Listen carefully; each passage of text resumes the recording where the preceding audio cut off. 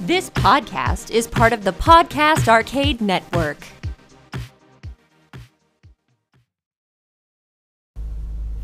Hello and welcome to the Goad Kicker Podcast. I am your host, Carl D. Smith.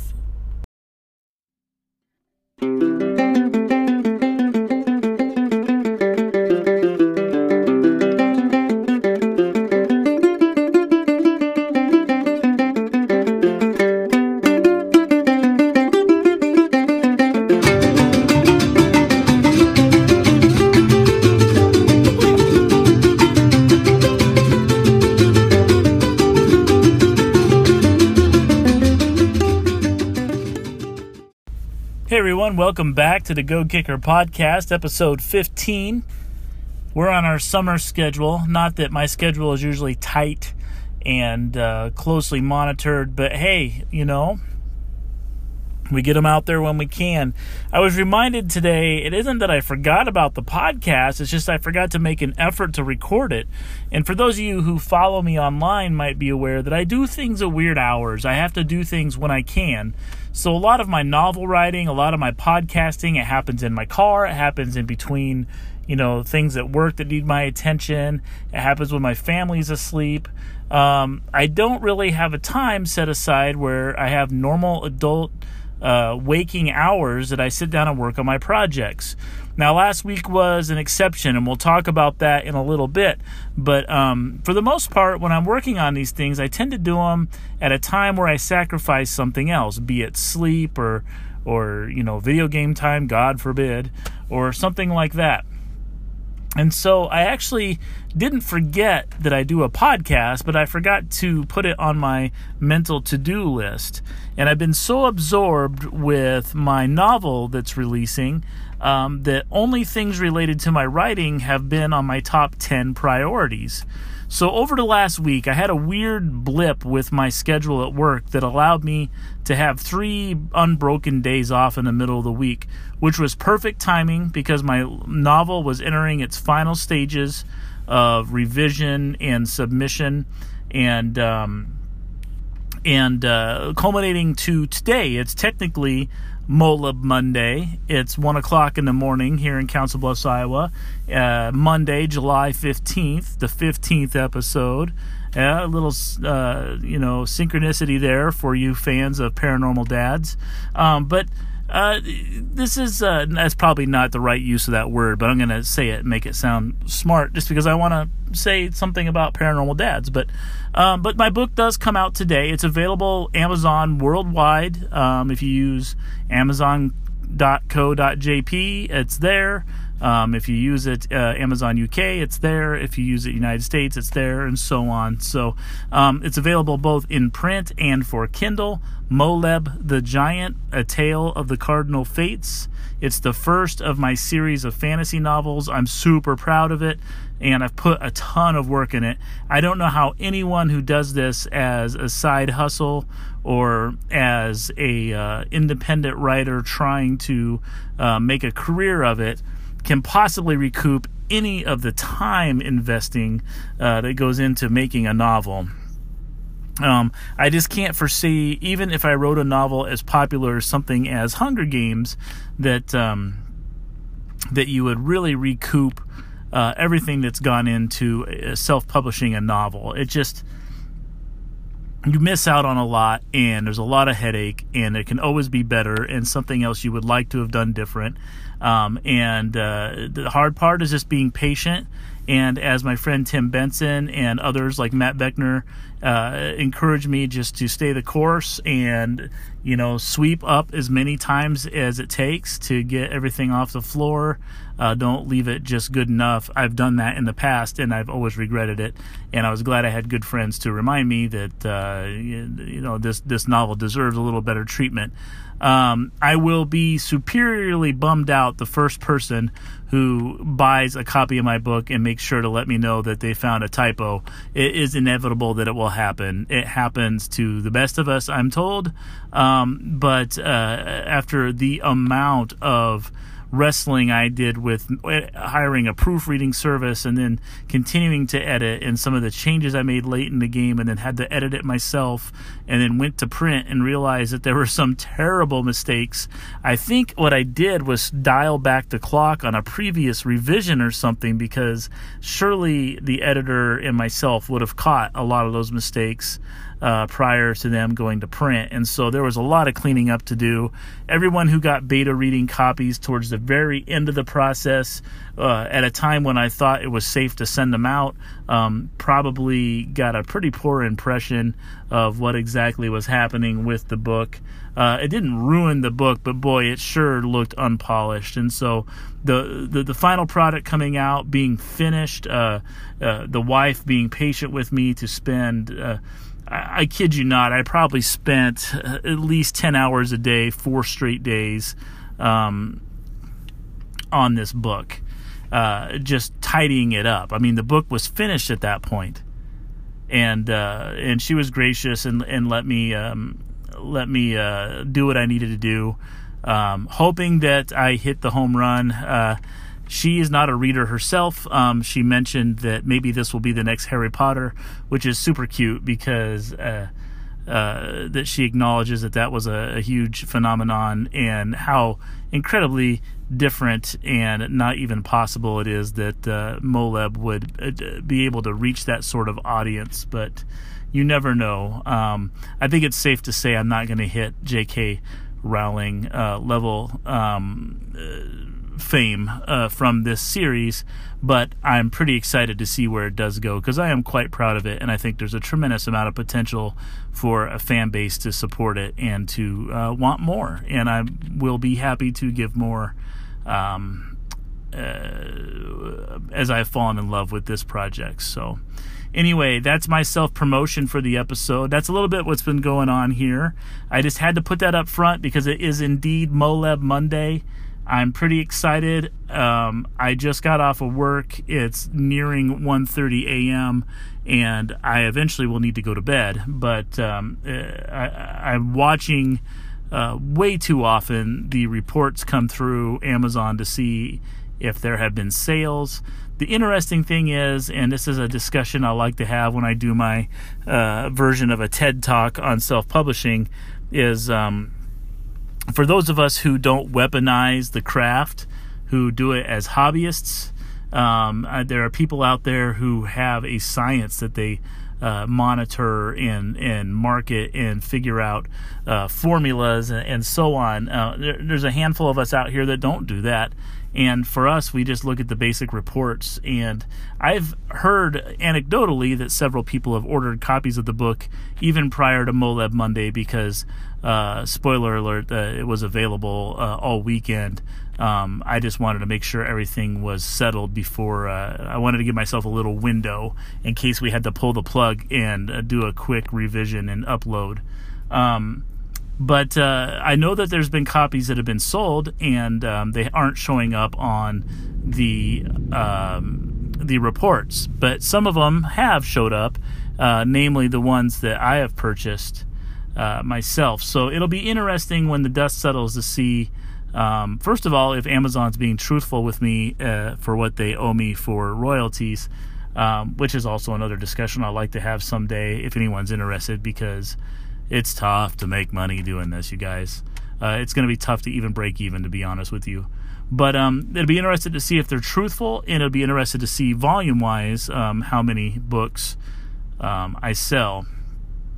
In the past, I've been pretty giveaway happy. I want all my friends to read my book. I would rather have my friends read my book and give me their honest feedback, and hopefully maybe write a little bit of something on Amazon, than I would be to sell them a book. But by doing that, I don't ever sell any books, because the only people I really have a strong market to are my circle of friends. So it's a real weird situation to be in, and especially with me not tabling at the con this year, I lost out on some of that stranger revenue, which is what you need.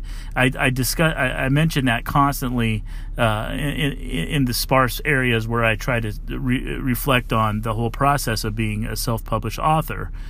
But the money that you need to really sustain yourself or to recoup your losses or to offset things like advertising is stranger money. You need stranger money. You need those strangers who aren't your usual 10 people who are going to buy no matter what you publish, even if it's ill-advised or they don't really believe in the product, but they're going to do it because they like you. You need the money of people who aren't like that. You need the money of people who look at the cover and appreciate that you chose a good image and paid the right artist to do that, or chose the right fonts. Those who are interested by your premise and willing to give it a read and then willing to follow that into the next book, God willing. So without that stranger money, it's almost impossible to do these things other than for self-amusement. And it's expensive self-amusement, let me tell you, if you want to do it on any sort of regular basis. So anyway, the start of Goat Kicker 15, it's Molev Monday. I personally can't help but feel this is a turning point in my writing career. I feel like I've leveled up a little bit. I feel like my productivity right now and my will to be productive are in sync. And I have a lot of lines in the water as far as some other projects I've discussed with other people to see what happens. I'm cleaning up some of the old stuff that I believed in to make it more viable. And we're going to start pruning the bush a little bit as far as some products that just needed taken off the catalog before the quality drags my name down a little bit if new eyes would happen to find them. So exciting time for me. I appreciate any encouragement that I've received from you guys. It's both for the show and for my writing. It's been great. I know it can't be said enough that the feedback that you receive is worth far more than anything else really that you could receive in return for your creative endeavor. So thank everybody who's been very kind about Goat Kicker's return and enthusiastic about my writing. So without further ado, let's get into the show. So I took a little time for myself over the last week, and I just needed to step away from the book. There was this sweet spot where I was, everything was submitted. I couldn't do anything. I physically and quite actually was locked out of being able to fiddle with anything related to the book. I was awaiting my proof copy to come so I could begin to start reading it. The file was just pending for review at Amazon. Cover was accepted. Everything was done. I immediately started to jump in and start fiddling with some other side projects I'd like to get off my plate. But my mind was in Molev mode. And so switching from this fantasy world, intended for an adult audience, not that it's adult content, but it's not intended for children, it was hard to shift gears into Bigfoot Jones. So I found myself with an evening when the kids all went to bed. I was filled with nervous energy. I couldn't fiddle with anything, and there would be lots of fiddling to come.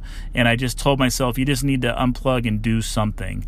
And so that I had two instances of that where I had no other sort of obligations, and I was able to just unplug and to kind of clear the mind a little bit. And so what I did was one evening I sat and watched Gremlins and folded clothes while I did so. Just piled up all of the laundry and began folding.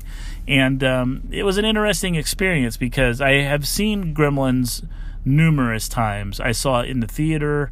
Matter of fact, my mom, I was so excited to see it. My mom was a little hesitant to take me because of the content from what she had seen from Leonard Maltin or on the commercial. Something had raised a concern, and so she told me, if you read the novelization first, then I'll take you to see the movie, which to me was like win-win, because I always wanted books, and why wouldn't I want to read the book? And so I read the novelization, and then my mom held her end of the bargain and took me to see the movie. And so I was obsessed with Gremlins, and I still to this day think that it accidentally was one of those perfect movies. There's things in it that could be updated, things that could have been better. There's obviously no Shakespearean level plot going on there, but it's just a perfect time capsule of that moment in cinema, and plus it was a perfect marriage of sort of just zany comedy and actual horror, terrifying horror, and just a lot of fun. And I think that Zemeckis sort of hated how it turned out. I know that he prefers Gremlins 2 to Gremlins 1. That's the one where he got to do what he wanted to, and it is just a eyesore of chaos and fun. But I really don't have any soft spot in my heart for it because I enjoy the first one so much. And so it was interesting because I'd seen it so many times that I was still gleaning new things from it.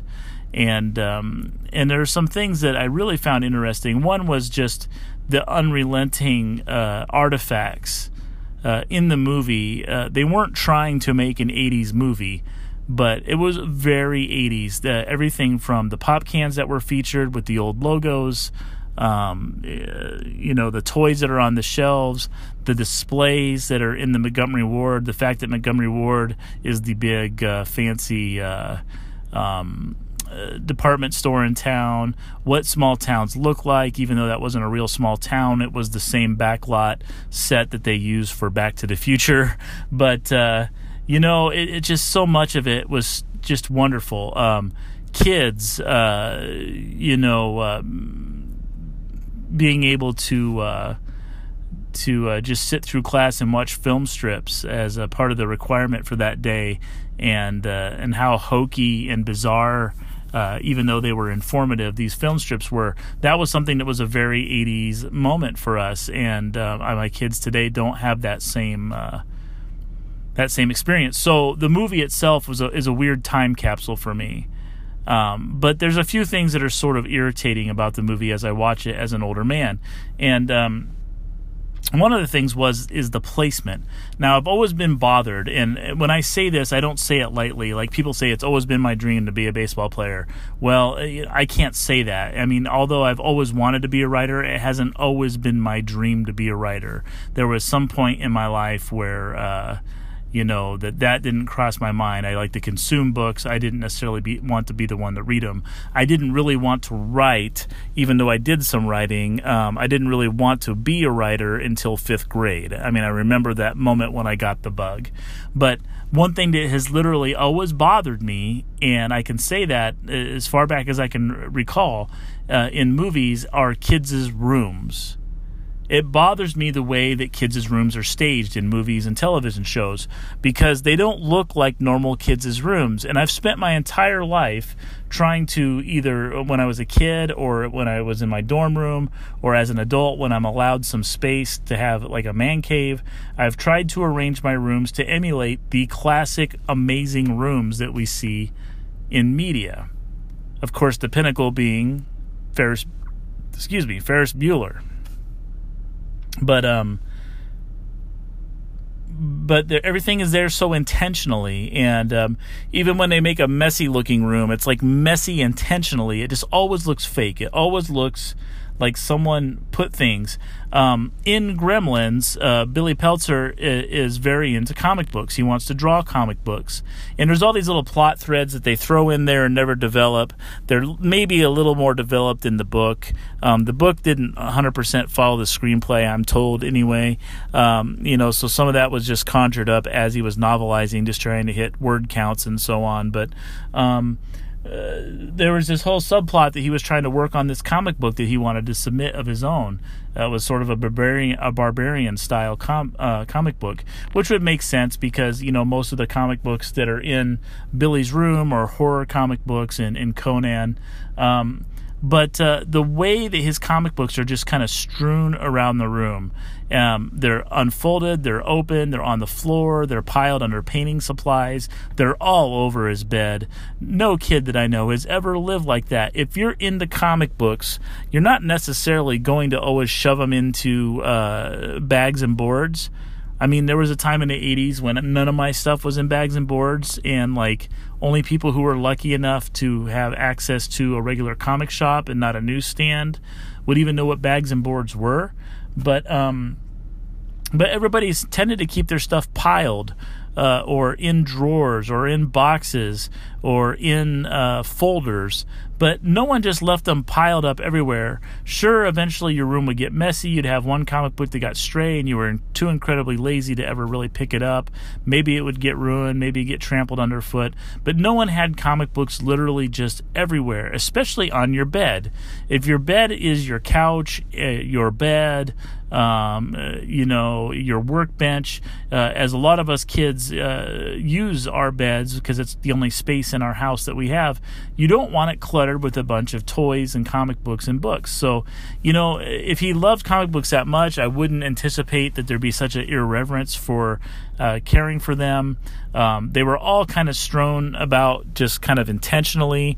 In no place in his room was there just a stack of comic books where you couldn't see what they were. They were always fanned out so you could see, the corner matter or the title of the comic book or the image on the front. They were really working hard to subliminally sort of build up that, this is a kid he's a monster kid, he's a horror kid, he's a dreamer, and so this gremlin thing sort of fits right into his world. So it's one of those intentional things that just was distracting and irritating and just off-putting, as it always is.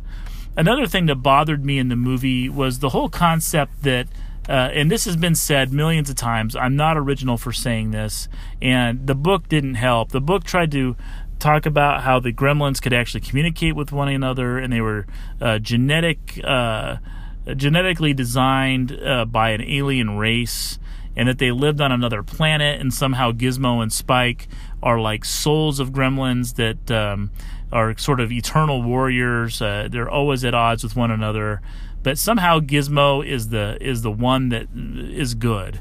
That there's like one in however many thousands of gremlins that is benevolent, and it bothers me because Gizmo is not normal for his race. They all are evil except for him. They're all incorrigible. And then when they turn into, the pod monsters, when they turn into gremlins instead of mogwais, they're evil. So they're mischievous by nature and evil by their corruption by eating after midnight. And so, and it's not the fact that they reproduce that changes them. They're just naturally that way. Somehow Gizmo is just different, and that isn't really addressed. They don't really talk about the fact that Gizmo is really just a ham sandwich after midnight away from being a cold-blooded murderer. And so they sort of treat him with all this reverence and respect because he's the first one they meet and because he's a goody-goody, but he's a dangerous animal. And, even in E.T., there's some, the adults are the bad guys, but there's some discussion that, E.T., of course, kids are the ones that believe in magic and they just want to get him the home. They understand what he's wanting to do and all that. But, things aren't all good with E.T. He is a wild animal. He's an extraterrestrial animal. And so is Gizmo. And it's just interesting that it's not handled in a way that they ever address the fact that he's anything but a potential killing machine. No one questions the arrival of him adequately, which is strange, but it sort of adds to the kind of cartoony EC magazine feel of the script, which I think was maybe a misstep that turned out like the perfect mistake and gave the film its tone. But it's one of those things that I think as a writer you would have overwritten it a little bit because it's something that should have been done. There were a lot of things within the movie that just were sloppily done or done kind of against convention with some of the storytelling, and it worked. And luckily for the movie, it worked. The movie opened up against Ghostbusters, and I also saw Ghostbusters in the theater. My dad took me to see that, and the reason he took me to see that is because of the Saturday Night Live alumni that are in there. My dad has always had this weird sense of humor for a farm boy. He really loves weird, loud comedy. Jim Belushi, John Belushi, Dan Aykroyd, all those guys have always been my dad's favorites, and it's weird because the guy just hates television. But because there was a movie with them, I got to go see Ghostbusters. And what a strange movie to open up against, and to be memorable still. We really were spoiled that year by movies. If you go back and look at 1984, it was an incredible year. My dad also took me to see Return of the Jedi, which I think I've spoke about on Goat Kicker before. And my dad was probably climbing out of his skin the entire time, wanting out of that theater. But he did it as a favor to us kids. He took all three of us to see it. My brother would have been 5 years old at the time. My sister 6, and I 10. So it would have been an interesting time to climb into my dad's head. But 1984, wonderful year for movies. So anyway, I treated myself to Gremlins, and it was an interesting experience. There's a lot of things I like about Gremlins. One of the things I like about it was that it's a true monster movie, in that at the end of the day, while the good guys win, the world has changed. They don't get to just forget the monster. There's been some casualties. Now they play it down because of the rating that's necessary, of the audience they wanted to appeal to.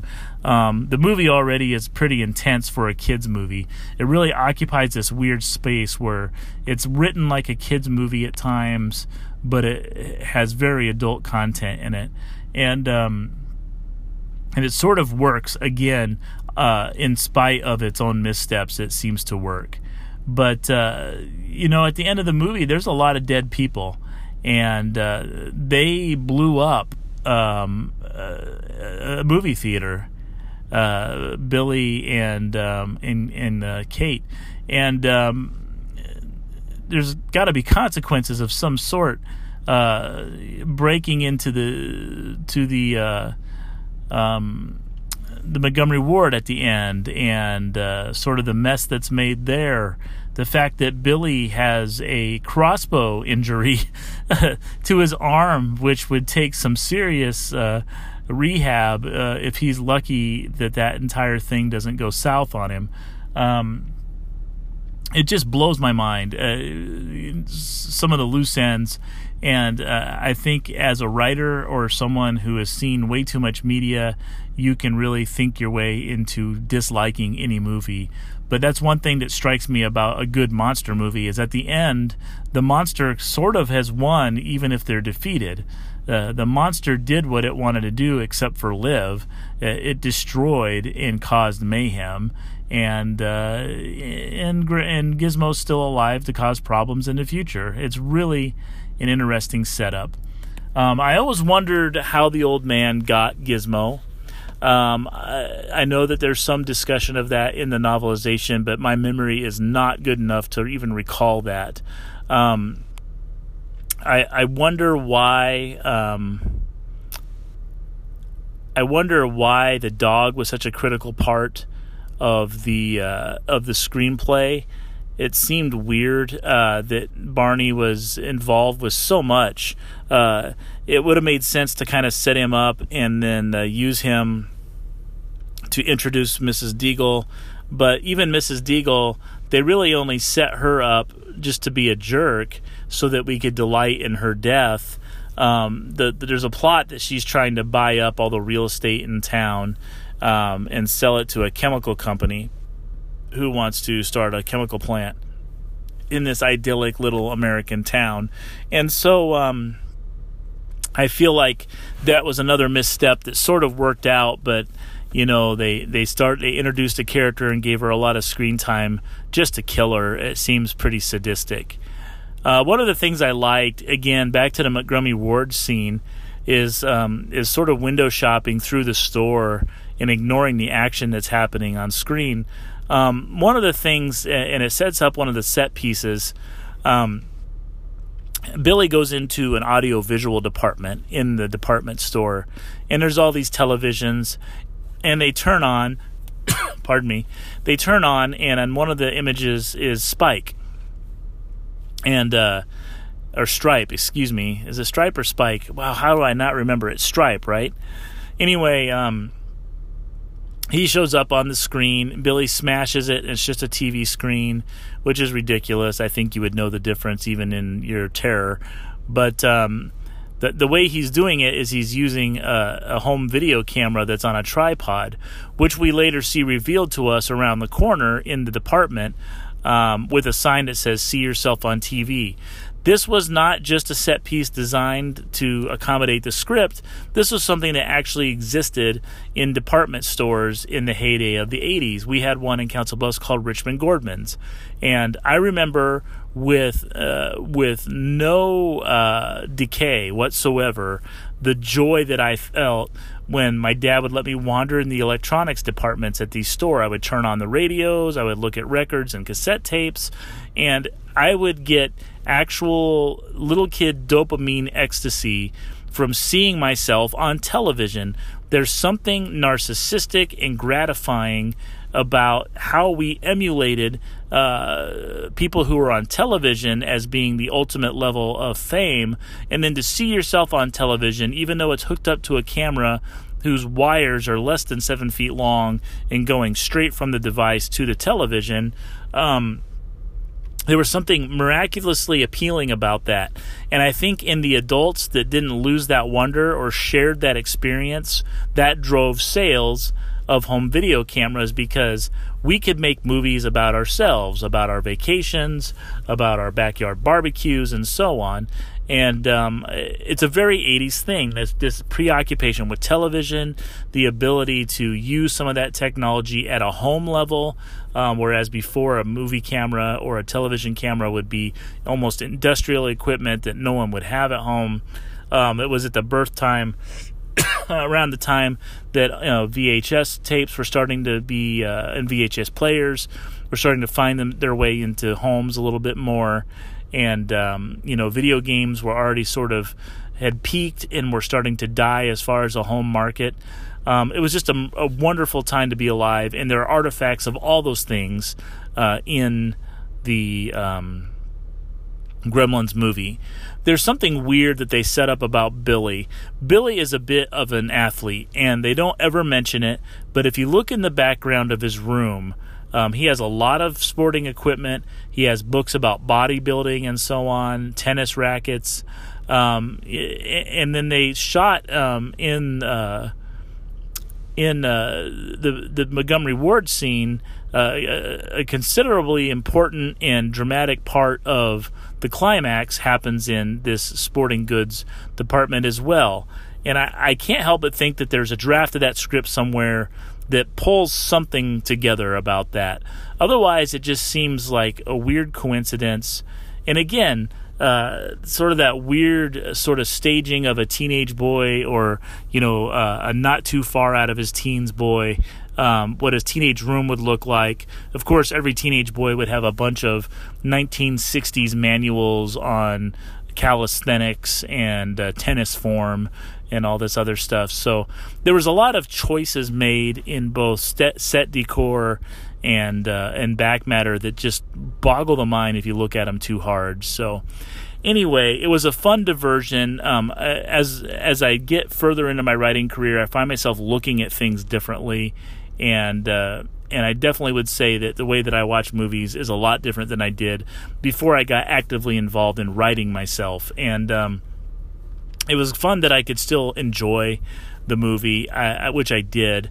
It's an IP that I think has a lot of life in it. I'm surprised they haven't gone to that well more. We have two movies. One is just this fever dream of fun, almost mocking the first one. And the first one was, this significantly enjoyable and memorable movie for a lot of us that everyone involved with, except for Billy, would like to just forget or just poo-poo as something they did that year, and they're surprised it's popular, or just aren't all that thrilled with the end product.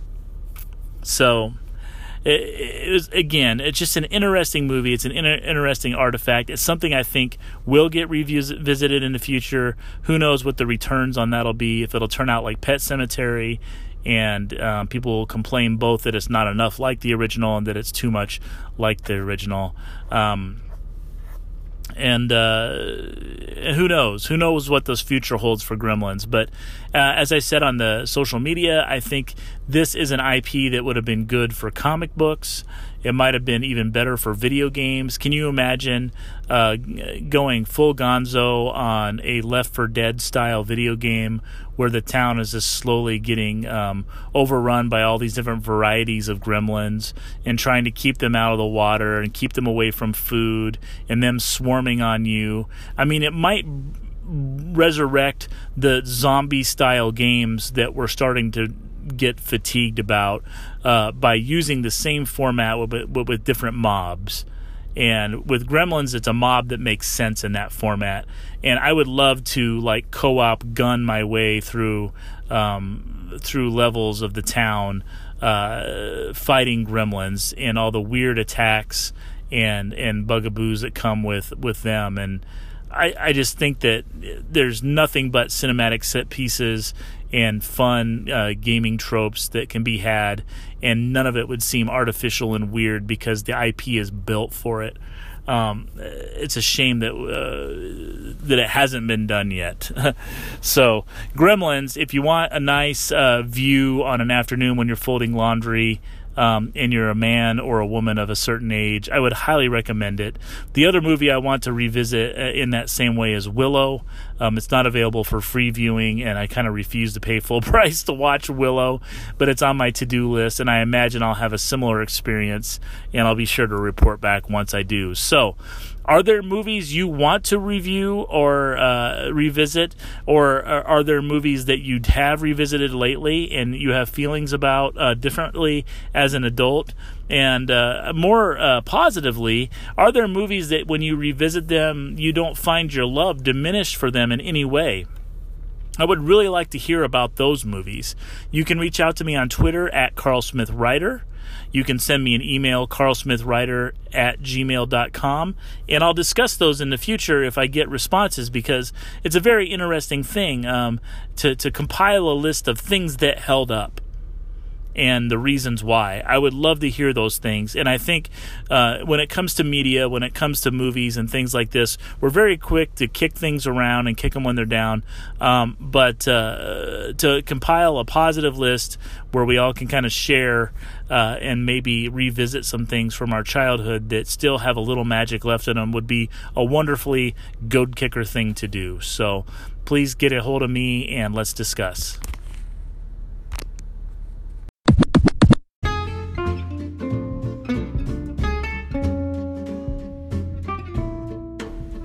Well, that does it for episode 15. It's Moleb Monday. We talked about Gremlins. I don't know what more you want.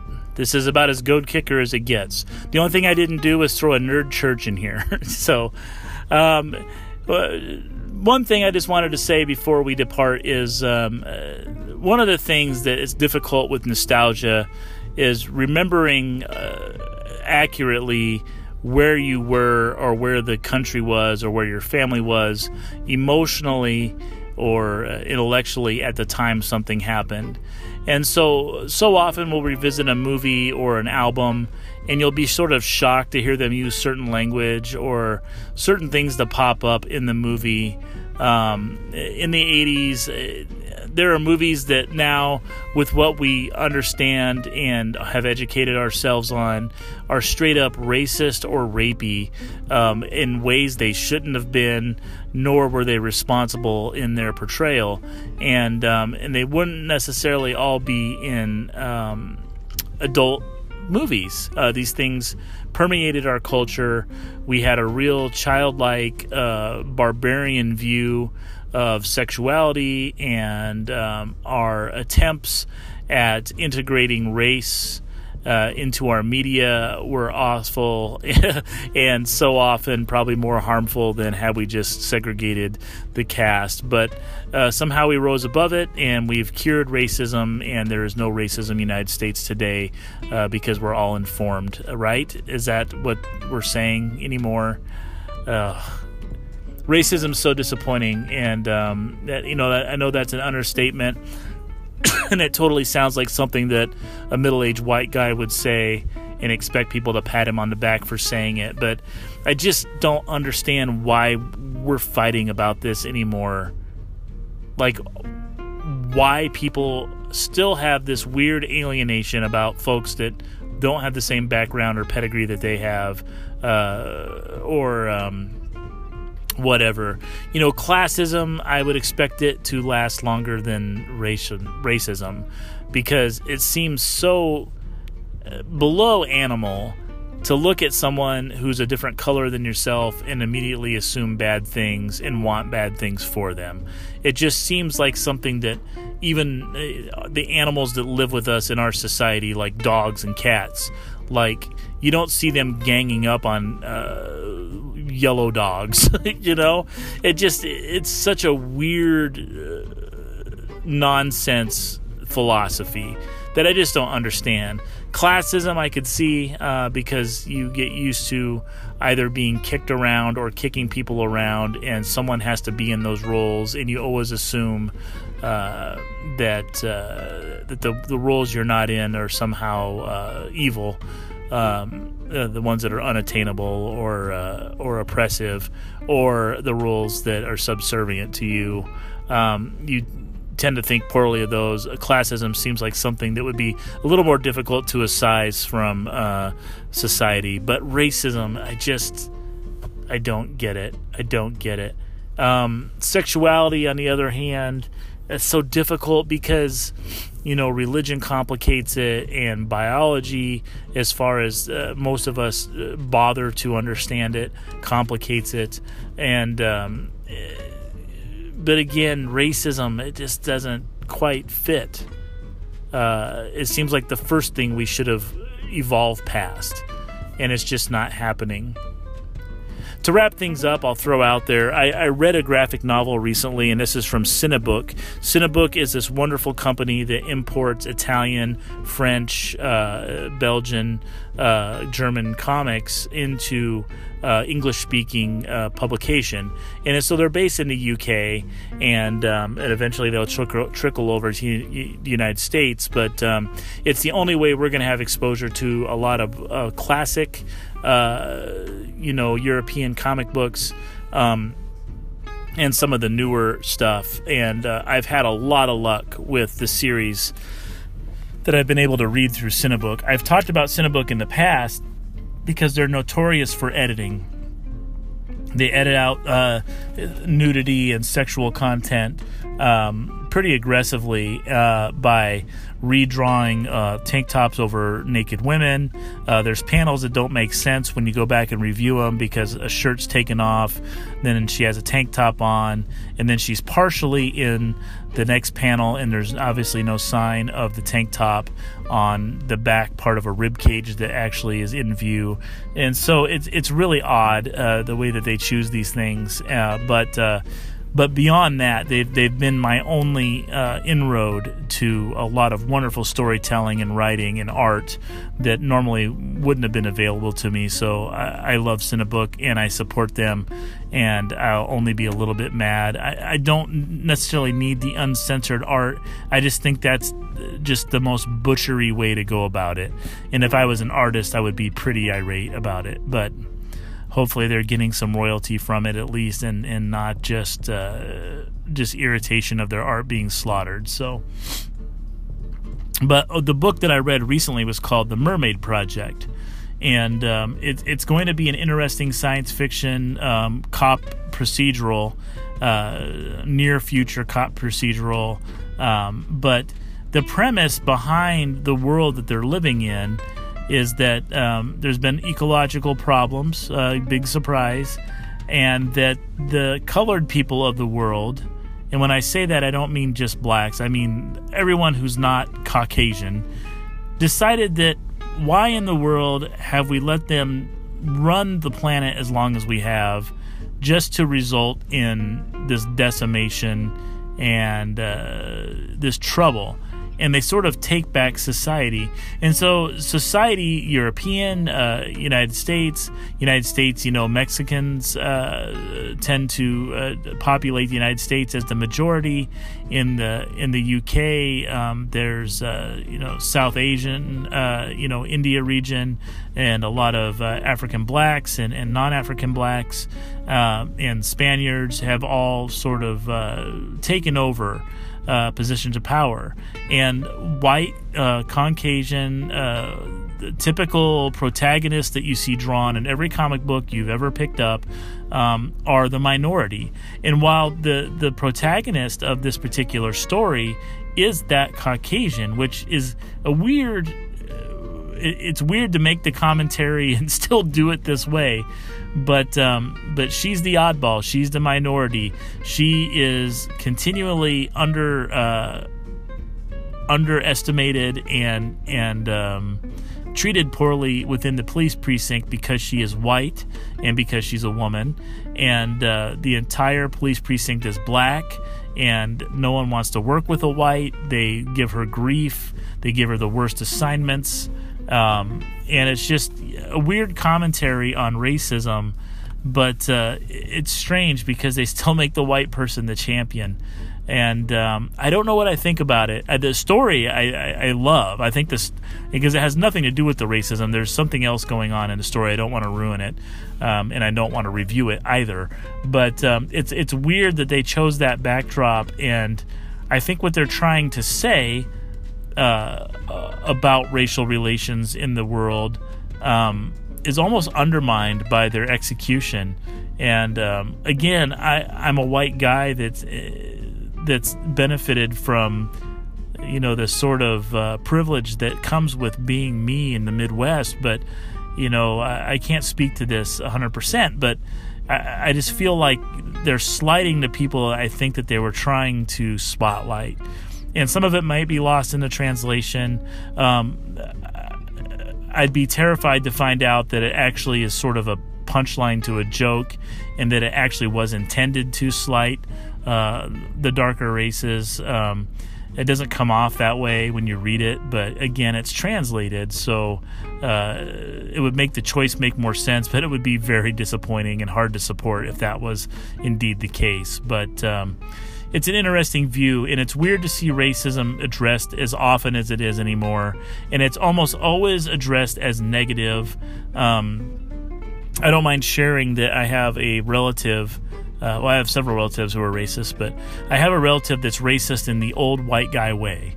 That's irritating and unenlightened, but he loved Jackie Robinson, and he likes to watch the court-martial of Jackie Robinson, and he talks about how no one would give him the time of day, and they spat on him, but he was such a great baseball player, and he had this one coach that would believe in him. And they love these sort of race stories where there's the one noble black that rises above, and all the courageous white people that stuck by them, and how rotten the racism was. But then their lives are filled with that same racism, and so everything that should have been fixed by these moral tales of